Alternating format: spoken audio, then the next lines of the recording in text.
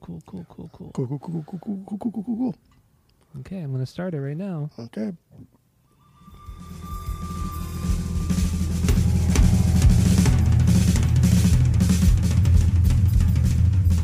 Welcome back to Asinine Radio, a weekly podcast where we talk about music, and, well, that's pretty much it. So, let's go!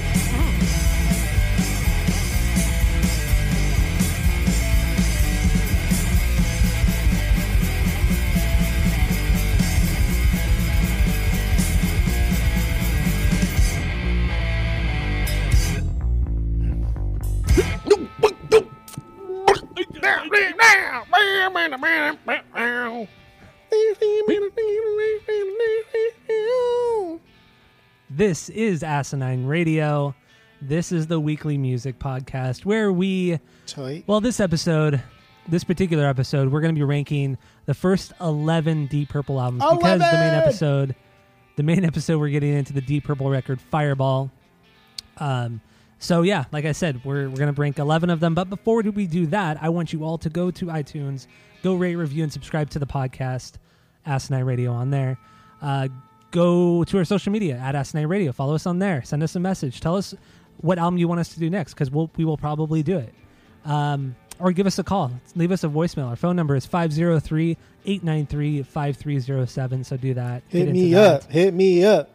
So, like I said, we're going to rank the 11 records, but then we're all going to do our new thing, the 6 Degrees of Tom DeLonge. So we're going to relate the band we're doing for the week to Tom DeLonge 6 different ways, or within 6 different people. That I didn't even explain it that well. But that was terrible, but that was horrible. Everybody knows the 6 degrees of Kevin Bacon, so that's fine. Yeah, we're just dealing with Tom DeLonge. So what do you got? What'd you get? There's one big one that was kind of easy. I have 3 of them, but we kind of talked about. We did some spoilers earlier on the week, and I talked about one, but I'm gonna try to go backwards to make it a little more fun, I guess. Okay. So this was like an easy one. This is always kind of cheating when you do it this way. But Damn It, the song Damn It was a playable track on Guitar Hero World Tour. Oh my God, I forgot about this. Zakk Wylde was a playable character in Guitar Hero World Tour. What? Dude, I'm saying that weird. World Tour? Saying that. World Tour. World Tour. World Tour. Fuck that word. That word's stupid. World Tour. Fuck, dude, now I lost my train of thought. Yeah, Zakk Wylde, Ozzy, go back to Ian Gillan. I don't know, whatever. I don't care anymore. Ozzy, World Black Tour. Sabbath, Ian Gillan. World Tour. World Tour. I think I'm saying tour instead of tour. You are, but you're also saying world like that noise that you and Jessica always make. That one. That one. That one. World Tour. Fuck that. I'm never gonna say those 2 things again. A global. I don't know. Whatever. Yeah, that's that one. So whatever. How many do you have? 2 or 3? I only have 1. Oh, that's fun. Let me get my next one then. I'll tell you why, because I actually forgot about this segment until like right before we started. Perfect. So I only have the 1. Good thing it was my fault. It was my fault. Good thing I kicked it into high gear. I know. I feel bad. All right. Well, let me get my other one, and then I'll go for my magnum opus. Okay. What do you got? So Tom has worked with producer Jerry Finn. Mm-hmm. I can't go backwards. It's too hard. I'll go forwards. I was going to say, I was trying to go backwards. It's so hard. Yeah. So Richie Blackmore, he was on William Shatner's 4th album. What the fuck? Yeah. Because the theme of William Shatner's 4th album was like outer space. So it was just, he was doing a bunch of covers of like Major Tom, like anything that was kind of spacey in theme. Yeah. He did him, but Blackmore played a guitar on a cover of a Deep Purple track, but I can't remember what Deep Purple track it was. So yeah, Richie Blackmore was on William Shatner's 4th album. Sheryl Crow was also on Shatner's 4th album. Howie Weinberg mixed Sheryl Crow's 4th album. He also mixed Rancid's 3rd album, and Out Came the Wolves. And that album was produced by Jerry Finn, Tom and Jerry together again. Oh, I thought you were going to go somewhere else at the end. I thought you were going to do Rancid to Transplants. Mm-mm. to Tom. Okay. Nope, because I saved the Travis for the last one. Oh, okay. Got it. So go ahead and do your one pitiful one that you did last week. My one pitiful one. I know, I'm stupid. I'll do better next time, I promise. So Ian Gillan, singer of Deep Purple, was also the singer for Black Sabbath for a couple albums. Then Ozzy was obviously in Black Sabbath, and he did a couple songs with Post Malone on his newest record, and Post Malone did that Nirvana set with Travis Barker. Travis goes to Tom DeLonge. There you go. 6 degrees of Tom DeLonge. I win, you lose. Okay. You ready for a good one that I did some research on? I'm ready. I'm excited. So Ian Gillan had a solo album that was live from the House of Blues, Anaheim. Okay. And it had this guy, Michael Bradford, on bass. He played bass. Michael Bradford, no, just some guy I've never heard of. But you'll just, Michael Bradford, I'm sorry, you're still doing it. Michael Brad, you just did it again. You don't need to know. You just need to not talk. That's the thing. I don't know what you know, what we know. Just don't talk. Michael Bradford, he just did it again. Like, we're just going to keep doing this over and over and over. Michael Bradford played bass on Uncle Kracker's debut album. Oh, God. Which was produced and featured as a guest Kid Rock. Okay. Eminem was a guest vocalist on Kid Rock's song Fuck Off from Devil Without a Cause. Okay. Eminem played with Travis at E3 along with like Rihanna. Mm-hmm. Travis and Tom, baby. Travis and Tom. There you go. That is a little bit more obscure, but it works. It works. So here's some other info on Michael Bradford. He also produced Deep Purple's 17th and 18th albums. Oh, God. And he also tried to help an early Kid Rock get famous because he believed in him. I guess they're all from like the Detroit area. And he saw something in Kid Rock, and Kid Rock was kind of like, you know what, dude, like I appreciate it, but I'm good. I can make it on my own. But like Michael Bradford really tried to help him, like set him up with like labels, do whatever he could to help him because he believed in him. Kid Rock politely declined, but he never forgot. So when Kid Rock and Limp Bizkit went on tour, he invited Michael Bradford to open up for that tour. Was that the Summer Sanitarium tour with Metallica? Fucking no, dude. I think it is. I think. Yeah, so Michael Bradford is just, I from what I gather, he's just like a session bass player, but he has played with a lot of fucking people. Okay. It's interesting. So boom, baby, Uncle Kracker. That one is pretty obscure, but I like the other one better. The Blackmore to Shatner and so on. So Sheryl Crow. That one was so weird. But it got cheap at the end with the Howie Weinberg mixing because the guys mix like fucking everything. Yeah, it was like 4 mixers. Like I said, you could have gone the Rancid to Transplants way too, but whatever. I'm sorry. Did you want to do some research and do 6 degrees of Tom DeLonge? I know I fucked up this week. This is the second time in a row. I know. Well, I did more research last week. No, you didn't. I forgot what we even did last week, but we did Against Me. 2 weeks ago we did Against Me. Remember like Adam Willard. Oh yeah, that was So when we first did this, we were like, "Hey, let's do this, but let's not use Adam because it's too easy." And then who did you use? No, but I used that one, but I used another example too. But I can't remember what it is. You probably did like Brooks Wackerman or something. I think that was Brooks like. No, I think I went the Jay Weinberg. No, I went the Jay Weinberg way with. I think I did. I went Jay Weinberg, Slipknot, to Corey Taylor, playing on Travis's solo record, to Tom DeLonge. So, got him. Boring. What do you mean boring? That's a good one. That's a good one. Snooze fest. Ay. Well, next week's going to be a lot tougher. This one was like the toughest one. What's our next week's album? We don't even know yet, do we? Rammstein. Oh yeah. Oh, that's gonna be tough. Yeah. Actually, I just thought of one in my head. But this one was hard to find something that didn't involve Sabbath. It took a little bit of work. Yeah, but you did it. It was fun. I had a good time. Yeah, you did a good job. I'm proud of you. I never knew that Eminem was a vocalist on that Devil Without a Cause album by Kid Rock. No, I didn't know that either. But I mean, it makes sense because they're both from Detroit. They used to rap battle each other. They did. Yeah, that sounds so stupid. Kid Rock and Eminem. Kid Rock, dude, like Devil Without a Cause, first of all, that's not a bad album. That's a pretty solid album. And then everything before that, that's like his fourth album. Everything before that is very hip hop based. Kid Rock is. It's not very. Dude, Kid Rock's done a lot of things though. He has, but they're not. None of it is really good. Well, I would say some of it's good. Yeah. No, not really. Come on, get out of here. First of all, Baba Taba is great. No, it's not. Yes, it is. It is great. It is fantastic. It's not. You better get in the pit and better love someone. Oh my God, no. All right, let's get. That almost sounds like "Know Your Enemy" from Rage. I did actually.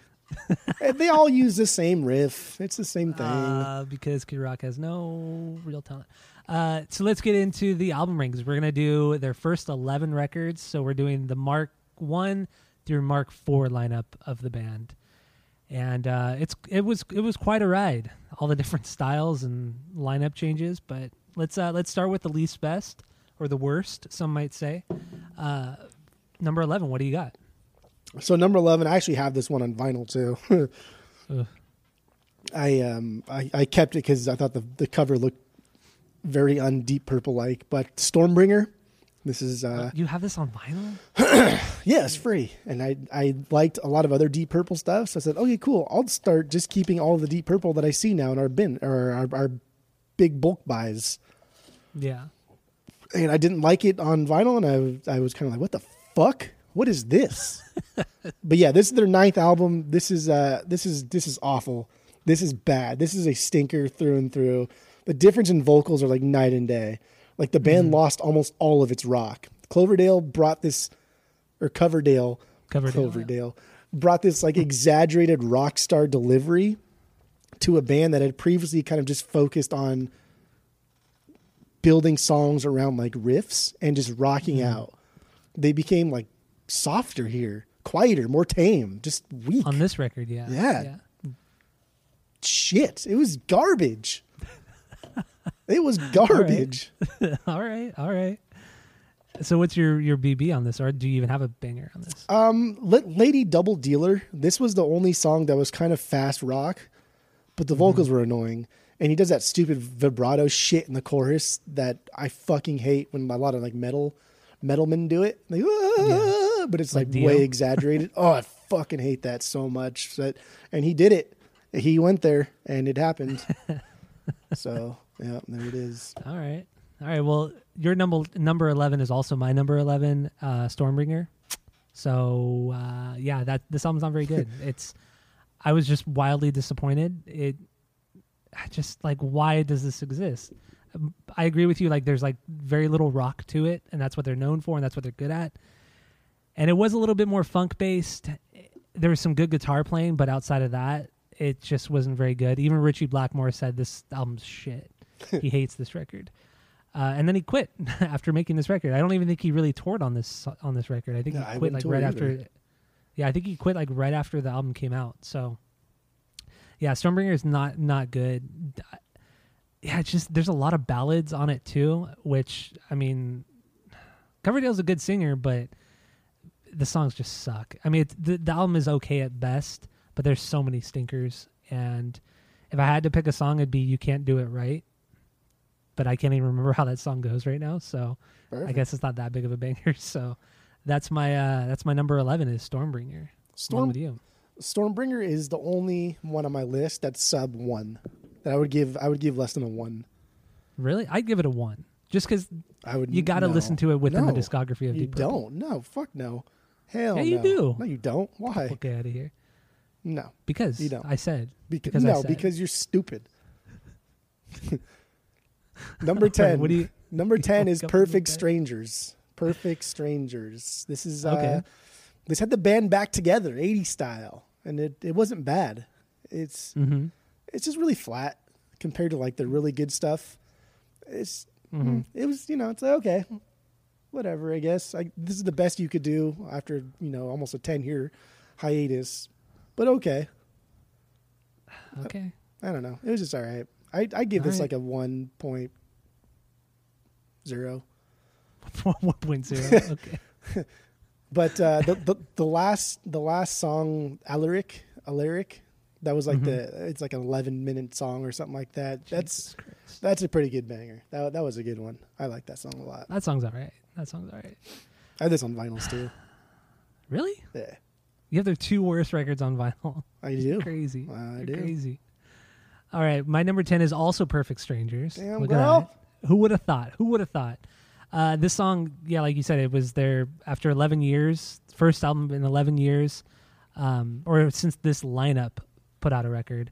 This is the Mark II lineup? Yeah. And it's their 11th album. And damn, man, this album, I don't like this album. It's not good. It's so 80s hair metal kind of, and it's more ballady. It's not as hard rock. I don't like the production on it. The drums sound just too 80s and too much reverb and echo on those drums. It's not a very good record. There's nothing really memorable about it. The one song though that I thought was kind of cool was A Gypsy's Kiss, just because it was just a little bit more exciting than everything else. It was less ballady. It was a little bit faster, but it was still very cheesy. But this album, I would give it a 1 out of 3. It's not very good. What's kind of sad about this album, I feel, is some of the stuff Deep Purple set up, they totally set up for 80s metal, and pretty much they helped set up a lot in the metal genre. But then they stopped making music, and then 80s metal actually took over. And I feel like they were like, hey, dude, we could do that, but better than them, because we've already been doing it, a decade prior. And then they got together and then made a bad 80s metal music album. But then this week when I was talking to you about this record, you were disappointed that I said I didn't like it. Because not that you didn't like it, but I just thought like you fucking hated it because yeah, I mean I would never listen to it again. It's not. I mean it doesn't hold any kind of weight compared to like actually the other ones we're going to talk about. But as far as like 80s metal goes, it's not bad. If you put this in a genre, like if this wasn't Deep Purple, if this was like Poison or if this was somebody else, this wouldn't be like terrible. It would just, I don't know, it'd be okay. I really like Poison's album though. It's really fucking good.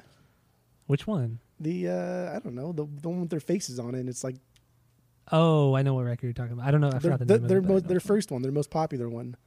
Yeah. I know which one you're talking about. It's a banger. So what's your number 9? My number 9 is their 7th album. Who Do We Think We Are? This one's like their blues album. If I feel like this is like it's good. It's good blues. It's good blues rock. I just didn't connect with it.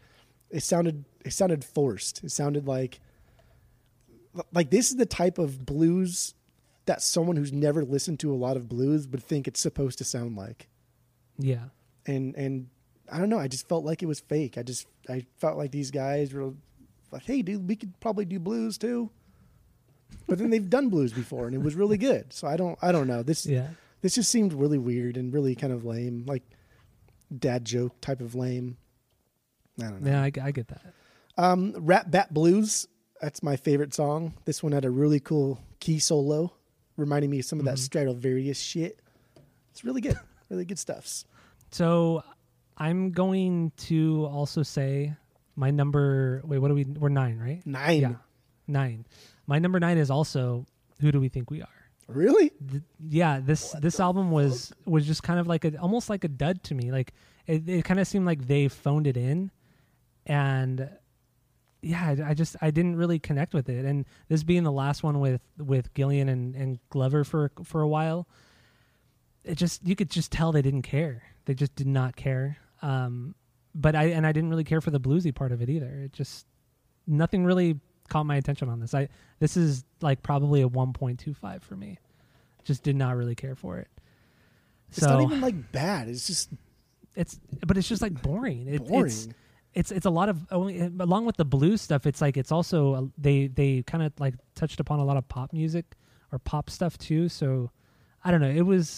I just didn't really care for it. Really at all, to be honest. I don't think I'd ever go back to it ever again. So that's my number 9 is Who Do We Think We Are? So, okay. All right. So my number 8. Yeah, my number 8 is their first album, Shades of Deep Purple. Okay. This is a sound that I normally would never have thought Deep Purple would sound like. And when I actually bought this album because I was in like this Deep Purple mood. I was like, oh, let me just start at the beginning and listen to Deep Purple from the beginning. And I was like, what the fuck is this? Not that it was like bad, but if you've heard this album, it is totally different. So different. Totally different than what you know as like Smoke on the Water, Deep Purple, metal, hard rock, Deep Purple. This is like 60s psychedelic pop music. And it's really cool to see how the band started and got its roots. But like, dude, I'm so fucking glad they got away from this sound. This heavy pop psychedelic sound was just, it was at best. Yeah. And okay. And as far as like my favorite song, like I know Hush is a classic song. It's a great song. It's good. Mm-hmm. But nah, it's all right. Okay. That's fair enough. Fair enough. So my number 8 is Deep Purple. They're self-titled. So this is their third record, right? Yeah. Yeah, the third one, the last one with the Mark I lineup. So after this, they fired Rod Evans and Nick Simper, right? The bass player? Yeah, they fired them right after this record. And yeah, this one was just it was just a boring version of their first 2 records, which I liked. I liked their first 2 records. But this one was just kind of boring. And this is another one that sounded a little bit phoned in and like kind of tired and just didn't progress anywhere. It just was kind of bland. Yeah, it was a fun listen through, but I don't think I'd ever really go back to it because I'd rather go back to their first 2 records. But so if I had to pick a song, it would be Bird Has Flown. It just has like kind of a Hendrix vibe to it, and it's very bluesy. So I don't know. That was a good song. It was a good album, but yeah, just they did it better. So okay, all right. So there you go. That's my number 8, Deep Purple. Okay. So what do you got for number 7? Number 7 is Come Taste the Band, their 10th album. Okay. This is a Deep Purple without Blackmore or Gillian, and it's got to be bad, right? No, it wasn't that bad. It was great. It was pretty good. I liked. Yeah, it was really good. I liked it, and I was surprised at how rock and roll it was. It wasn't like metal; it was just good rock and roll. And that dude Tommy Bolin stepped in for Richie, and while his guitar playing wasn't great, because he can't match a lot of like Blackmore's ability to carry songs, transition things. He still did a really good job, and I really liked it. I thought for sure I was going to think this was a fucking stinker, and I thought there's just no way after hearing Blackmore for so long that this could be good. And exactly. It was solid. It was fine. I would buy this on the vinyls because I think it's important to know that Deep Purple can exist without some of their core members, without some of their Mark II members. Exactly. But Getting Tighter, that's my favorite song here. Dude, those Chicka Chickas, so fun. And the song wasn't even really a Deep Purple track, but I don't even care. It was catchy and good. It was. It's a solid record for sure.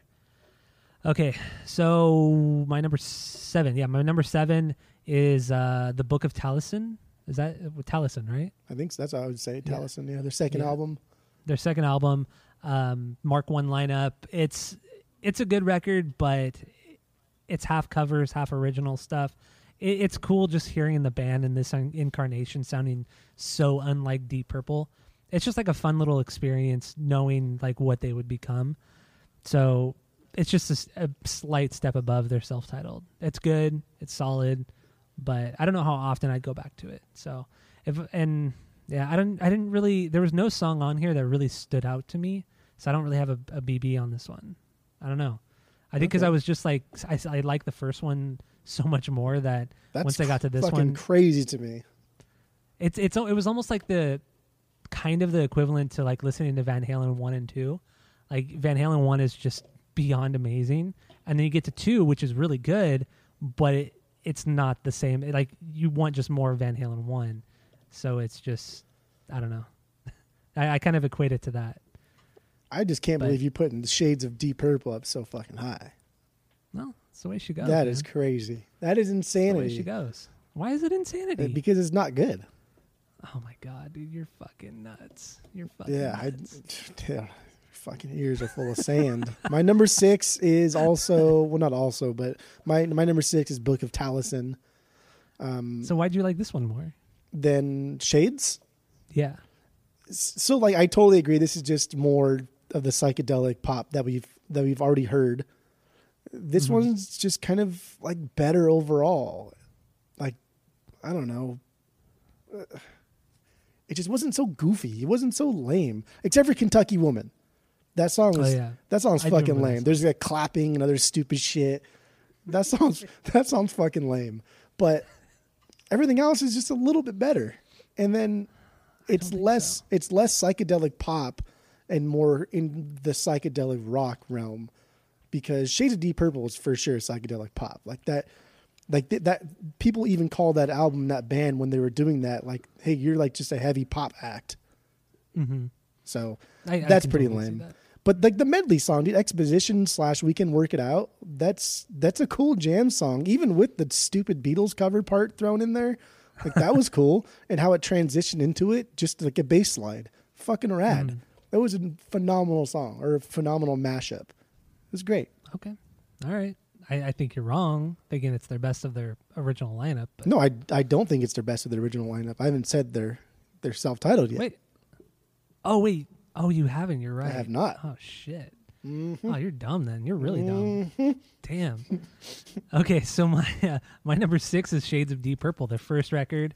It's like we've already said, it's a bit more pop. I get a lot of Beatles vibes from this one, and a lot of Zeppelin and Hendrix vibes as well. And I think it's a solid record. I would go back to this one. This is like at the point of Deep Purple's discography that I would go back to after today. And I think it's a pretty solid record for a debut, and it's like we said, it's not representative of what they became, but it's solid. Solid pop rock, solid psychedelic rock. So, and my favorite song is Hush, because I never knew this was a Deep Purple song ever, and it's a fucking banger. I think this song is amazing. I was blown away when it came on and I found out it was Deep Purple. Don't forget too that this album came out before Zeppelin released an album. I know that. Like, so, not even a year though, right? Zeppelin probably stole everything from Deep Purple. Well, Zeppelin stole a lot from a lot of people. That's true. I mean, their first 2-3 records a lot of them are covers. So yeah, that's my number 6 is Shape of Deep Purple. Okay. So well, glad we got that out of the way. Number 5 is Burn, their 8th album. Okay. This one's good. This one had a lot of sounds that they've already been kind of tinkering with, none of which were bad, but none were like fantastic yet. Everything was just good. And then this album kind of took everything and then made them like good to great. So I don't know. It was just everything that they've done. Like it had some pop sounds in it. It had some psychedelic stuff. It had some hard rock stuff. It had some blues stuff. It was good. It's a good record, and it's their 8th one. Like they've been. Well, it's like their for a while. It's their 8th album in like 6 years or something like that. 3rd or 4th one or 5th one with the Mark II. I don't know. Whatever. No, it's not. It's the Mark III. Burn was the first with David Coverdale and Glenn Hughes. Yeah. Oh. Yeah, it's their 8th album, but it's the first with Coverdale and Glenn. So then it's like their first album then.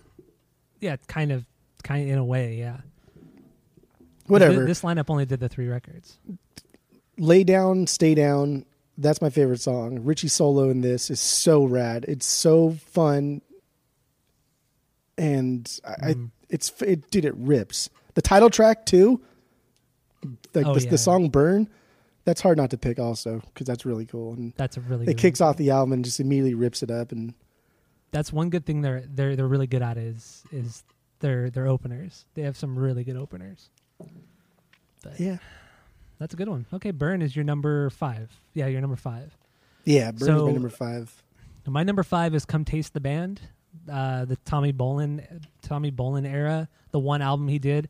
The members of the band don't really consider this a Deep Purple record because, like you said earlier, Gillian and Blackmore is the only album without them. So even like fans of the band don't consider this a Deep Purple record. But I think that's really unfair because this is a pretty damn good record. I was really, really surprised. And, I mean, they all brought it. Coverdale, Ian Pace brought it. Like, everybody killed it on this record. And I wish it got more recognition. It's so stupid. that it doesn't. And I don't know. It's just it was pettiness. Great. It's clearly That's just what it is, pettiness. And it just made me dislike Gillian more.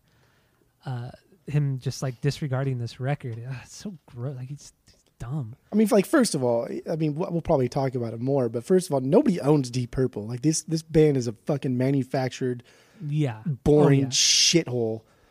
And if anybody owns fucking Deep Purple, it is not Gillian. That is fucking for sure. No, not at all. Not at all. So yeah, come taste the band. It was a good time. And then reading about Tommy Bolin, he died when he was 25. Yeah, right, so young. Yeah, of a heroin overdose. Or no, it was morphine, cocaine, and alcohol were found in his system when he died of the overdose. That's insane. At 25, man, you're going so fucking hard. And he was opening up for Jeff Beck at the time. He was on tour with Jeff Beck, and they found him in his hotel. But yeah, so that's my number 5. Oh, my favorite song is Getting Tighter. Like you, that song. This whole album just like fucking rips it up. I think he was a really good guitar player, but not like Ritchie Blackmore good, but they had different styles. Like Tommy Bolin was almost like more of a shredder in a way. Like he rode that line of like hard rock and shredder. So I thought it was really good. So come taste the band, Getting Tighter. Best song on the record. So that's my number 5. What do you got for number 4? Number 4, Machine Head.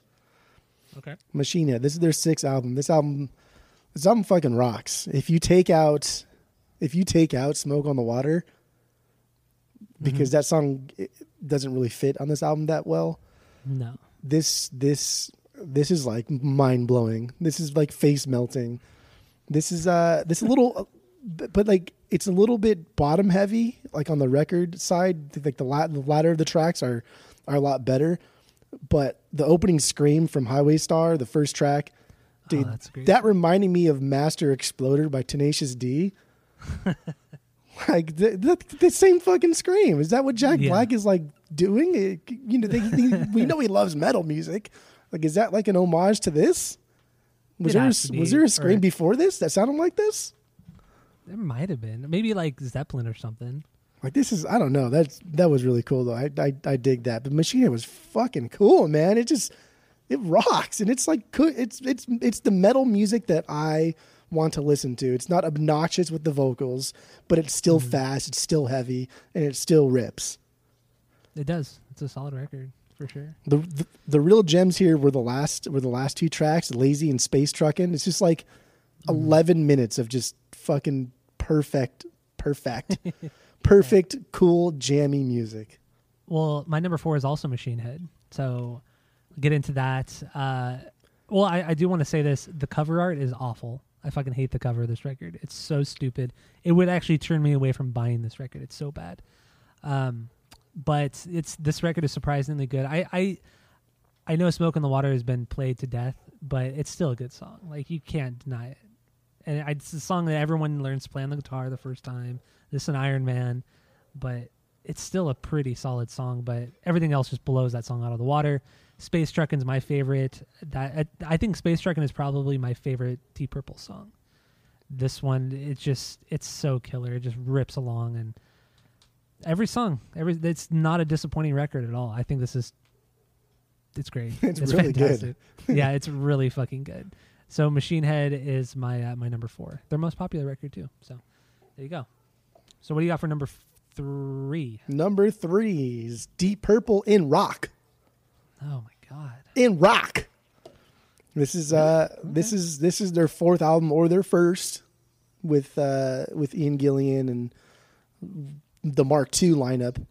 And like right off the bat, you can definitely tell a shift vocally, musically. This starts the sound that we normally associate with Deep Purple, and it's fucking good. It is everything that Machine Head is as far as metal and rock, but just like heavier and dirtier. Yeah. And I'm with you. It is fucking good. It is really good. I don't have this one on vinyl. I've never even seen this one, but it's such a dumb album cover too. I hate this album cover. Well, we should have also talked about the album cover for each one, because I don't think any of their album covers are any good. Yeah, they're all really bad. They are. Honestly, none of it. Like I'm looking through just real quick. Maybe Perfect Strangers just because it's just a logo DP. But actually, you know, I like the Fireball artwork, but we'll get into that on the main episode. It's so ugly. But we'll get into it on the main episode. Oh, geez. Yeah, In Rock is my number 3. Child in Time, third song, first side. That's 10 minutes long, and it's just it's good jamming like they've already been doing, but it's just heavier. Now it's heavier, and everyone's really getting into the groove, and everyone's really sinking their teeth into the metal stuff. Yeah, no, I agree. I think it's a solid record too. In Rock, number 3. In Rock, number 3. My number 3 is Burn. The like we talked about earlier, it's the first one with David Coverdale on vocals and Glenn Hughes on bass. It's their 8th record, technically the Mark III lineup. And I thought this album kind of blew me away. It really did. I was shocked. I think David Coverdale is their best singer. I'm going to say that now. I think he was their best singer. It just sucks that he, you know, the second one he did was so bad. And then the Come Taste the Band was good, but it wasn't like groundbreaking. Like I feel like if they would have done more of this style, I mean, this lineup would have been just perfect. Because I think he's a way better singer than Ian Gillan. I think I like the higher vocals, maybe that's what it is. But you're definitely more of like a metalman, so you have a higher tolerance for that type of singing. I just think he has a better range hate it. too. But it's irritating. It's so fucking annoying. No. This album too. It's faster. It's groovier. It just has way more energy than like the last couple Gillan ones. And I thought this record, man, was just like blew me away. If I ever see this album, I'm gonna buy it for sure. I thought it was fantastic. So yeah, Burn was amazing. My favorite song, like you, was "Lay Down, Stay Down." It's a rocking good time. That song, this album, Coverdale killed it, man. And for being an unknown singer, joining a band like Deep Purple, that's insane. And then putting this out, it was unbelievable. I mean, I definitely agree that if you're joining Deep Purple after Machine Head, especially so close to after Machine Head, dude, the shoes you are having to fill are that's big, monstrous. Yeah, absolutely. And he did well on this first one. He did. I think he did really well. And yeah, I'm sure we'll talk about him more because I do want to talk about the Rock and Roll Hall of Fame, but that'll be on the main episode. So yeah, that's my number 3 is Burn, and Lay Down, Stay Down. It's my favorite song. So what's your number 2? Do you like that cover though of Burn, with their all little candle heads? Oh, the album cover? Yeah. No, it's so stupid. It's so dumb. It's very dumb. Yeah. Like what were they thinking? I don't understand it at all. Maybe Deep Purple also helped kill the usage of the band's faces on the cover in stupid ways. Maybe, yeah. Yeah, because that's not really a thing, except like Weezer. Weezer does it. Yeah, but they don't do besides Red, they don't really do goofy stuff. They just stand there awkwardly. True, yeah. But this is more awkward. It's just so stupid. Most of these album covers are terrible. And Come Taste the Band, like at the chalice, all their faces are in the chalice. Like the wine glass or whatever the fuck that is. Yeah. It's so ugly. I hate it. But that album's good. This album's good. Burn's good. So what's your number 2? Number 2 for me is Fireball, our album of the week. Okay. Wait, then what the fuck is your number 1? What didn't you say? What didn't I say? Who the hell? What is? Oh, wait. What is your number 2? My number 2 is Fireball as well. Oh, okay. Well, my number 1. Yeah, what's your number 1? Their best album. One that blew me away because I didn't dislike the first 2, but I just thought that they were all right. But they're self-titled. Their third album, Deep Purples. What? Deep Purples. Are you serious? DPs, baby. This one comes out fucking swinging and never lets up. The vocals are used like just enough here for them to still be Deep Purple rock band, but they went hard into the prog, and this was like the most prog that they've ever done. Well, the first 11 albums and Whoosh, because that's all I listened to. Whoosh. Oh, dude, that album's awful. But yeah, dude, this was this was heavy into the prog scene, and this was fucking just wildly different than anything that they've done. They dove heavy into this classical stuff, like on the song April. This is a fucking banger of an album. This was unbelievable. Wow, I was blown away. I'm blown away that this is your number one. I mean, if we're not doing the live album, then yeah, this is my number one album. This is, like I said, dude, this wasn't like anything like their first two, and this isn't any of the heavy rock metal stuff that came after this. This is just something else. This is something different. This is like Mark 1.5. No. This is the yes. The worst of that no. lineup, yes, man. it is. Because it's prog. Because it's totally different. Because it's fucking weird. Because John Lord, who is a fucking phenomenal musician, who is classically trained, got a little bit more writing time, and they decided, let's dive more into like a classical type feel structure, and let's set these songs up as a little bit longer. Let's minimize the vocals, and let's just really focus on transitions, on music, and just being fucking weird. Like I said earlier, let's just jerk each other off and just see how complex we can get some of these songs.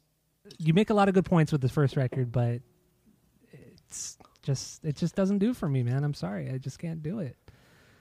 It's great though. The third record, I'm sorry, the third record, not the first record. The third record. It's good, but it's not that good. I don't get it. Maybe I have to go back and listen again. See, like I think it's a little bit, with this amount of records that we listened to the past like week and a half, it's a little bit more difficult because I have been trickling in Deep Purple in my listenings, because I've been getting them on my bulk buys. So I've been listening to a lot of them out of order, and I have like 7 or 8 Deep Purple albums, for good or bad. And so like when I'm listening to them in chronological order, it's like I've already heard a lot of them. And That's so true, it's I don't know, it's just easier to take in, I guess. That's true. Because prior to this, I'd only heard Machine Head and then the Made in Japan.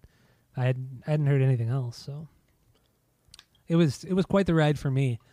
So my number one is Deep Purple and Rock. This one was really, really, really, really good. And just coming off of the psychedelic stuff, like it's such a change of pace, and it's just a much louder album in general. The way it was produced and all of that, it's faster, heavier, just some cool drum solos, especially in Flight of the Rat, which is my favorite song on this record. It kind of keeps with the progginess the prog rock that you were talking about on the third record, but it just like they made it much heavier, and it was a really exciting record, very, very exciting record. So Deep Purple and Rock is my favorite, and Flight of the Rat, and what a weird fucking song title too. Flight of the Rat, and very dumb album cover. Like very dumb album cover. Oh, that's terrible. The Mount Rushmore. Just like cover. The pretentiousness of it, right? Just to put your face on fucking Mount Rushmore. I know, it's so silly. It's so dumb. Like even more so because you're not even from here. Like you know what I mean? Like, I know, you're from fucking England. You're not even from America, and you put your face on like one of our landmarks. That is so ballsy. It's such a pretentious move. It really is. Especially when they're not that good. Yeah, at the time for sure. Just like, I mean, they're good, but they're not like, they're not Sabbath or Zeppelin good. They weren't accepted as being good. Yeah, exactly. All right. So there you go. There are album rankings. Oh, do we want to talk about Made in Japan? Yeah. 1972? Yeah, because that would be I feel like both of our favorite albums if we were doing a live album. Because it was very jammy, and it has some of their best songs on it. Like I was talking about earlier, Child in Time and Space Truckin' on it. I mean, it's a great live record. Absolutely great. And it's so like Deep Purple is a band that is better like live in live settings, because from what I've seen, some live performances, what I've read, every time it's different. Every time they decide to do something a little bit different, whether it be like drum fills or guitar solos or transitions or even like Gillian's delivery, things are always a little bit different. So Deep Purple's an experience rather than just something you can throw a record on and listen to. And that's why Made in Japan is so fucking rad, is because even when you get to Smoke on the Water, they only play the riff like once. Yeah. Like one fucking time they play that riff, and then it's 7 minutes of just anything and everything else that goes. And they play the melody a couple times, but they play the riff like one fucking time. Yeah, and I think Ritchie Blackmore, he refused to start to play that song after a certain point, right? Yeah, like they pissed off the record label, whoever was trying to put this out. It irritated them because they recorded this album over like 2 different dates.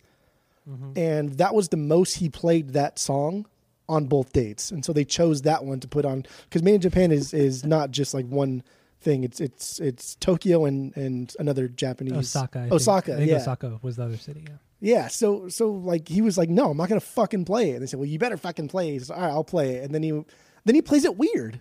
Doesn't even play it like normally. Like double times it and adds like extra notes. And it's just, I don't want to play this fucking song, so I'm not going to. And then that's what they did. And that's fucking cool. I watched a live video last night of one of the performances. I don't remember which one it was. And I was surprised at how small the stage was. Did you watch the video? Yeah. I didn't watch all 90 minutes of it, but I watched like 30 minutes. Yeah, I watched about 30 minutes too. And yeah, the stage was super tiny and the crowd didn't look very big. But when you listen to the record, the actual record without the video, it seems like way bigger. Like you just, to me, I imagine this just like 50,000 people and just this giant stage. And I don't know, it was a little, I don't know, just disheartening, I guess, watching the actual video, because it was just so underwhelming. But it was still cool. Well, I mean, I think just Deep Purple in general are like, they were, I don't know, they were in the metal scene, but they weren't Sabbath, and they were in the rock scene, but they weren't Zeppelin. And so they're kind of just like the ugly little sister of the music world at the time. But they were fucking loud, and they were good, and they, I don't know, even still today, like they don't get enough credit. They just don't. They've been around for so fucking long, and they've toured for so, like, half a century almost they've been touring. Yeah. It's uncanny. It's unbelievable. All right. Well, that's it for the rankings. We want to save some stuff for the main episode because we're going to get into their album Fireball. So stay tuned for that. Listen to it. And that's it. That's all. Dave Jaffe.